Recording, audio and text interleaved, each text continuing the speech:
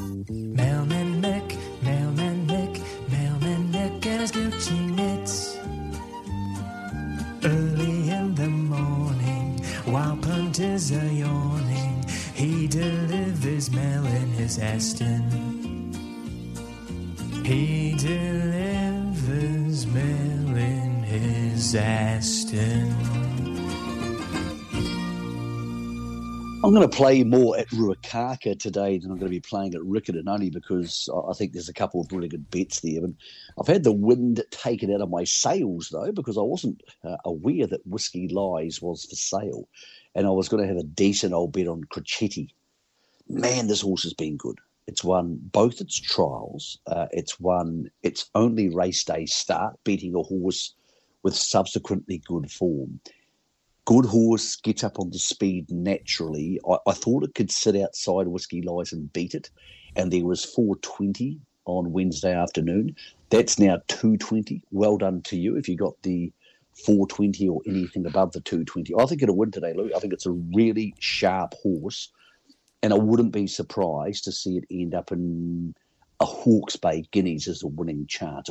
I don't think the form coming out of these races in the north, the 2-year-old so far has been very strong, and I just think this is a very, very smart horse. And I like Dragon Leap today, and I had a good talk to Opie yesterday. Great to have Opie back today. What so a good. Cool thing!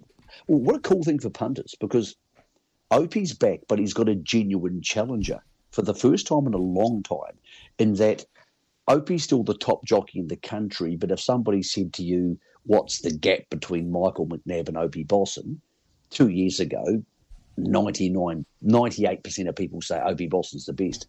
Now Nabba is riding so well, so consistently, and over the last 2 seasons has ridden more black type winners in New Zealand than Opie.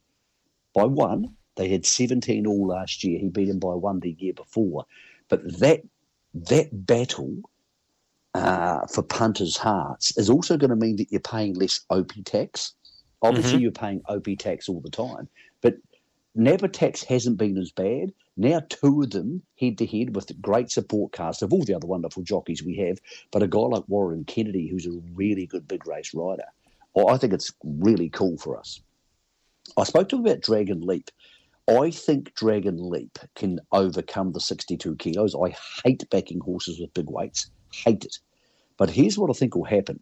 I think it's got enough natural speed to sit on the back of Not Ideal. I think Not Ideal will end up outside the leader or close enough to it, maybe 1-1. Not Ideal is a very good horse, but it hasn't won below 1,400. In fact, its form in Hong Kong was up to 16 and 1,800, whereas Dragon Leap ran second to Imperatriz and pushed her close in this race last year. Beat Babylon Berlin in a sprint at Pookie in December, ran 4th on the railway. It's a genuine Group 1 sprinter, and of course had great form in Brisbane. He's not really fresh up because there's residual fitness there. I think he'll sit on the back of Not Ideal, and I think he'll run past it. And at 270, I'm happy to take that. If I'm wrong, great, these things happen. But I just think OP, best horse racing in New Zealand today, why wouldn't you want to be on him? And therefore I do. And talking about weights, the horse I don't want to back is Just Ask Me. I hope he wins, but I don't want to back him today because I think it's a different situation for him. He's in a giant field, and every one of those 17 rivals to me is 2 or 3 percentage points of something that can go wrong.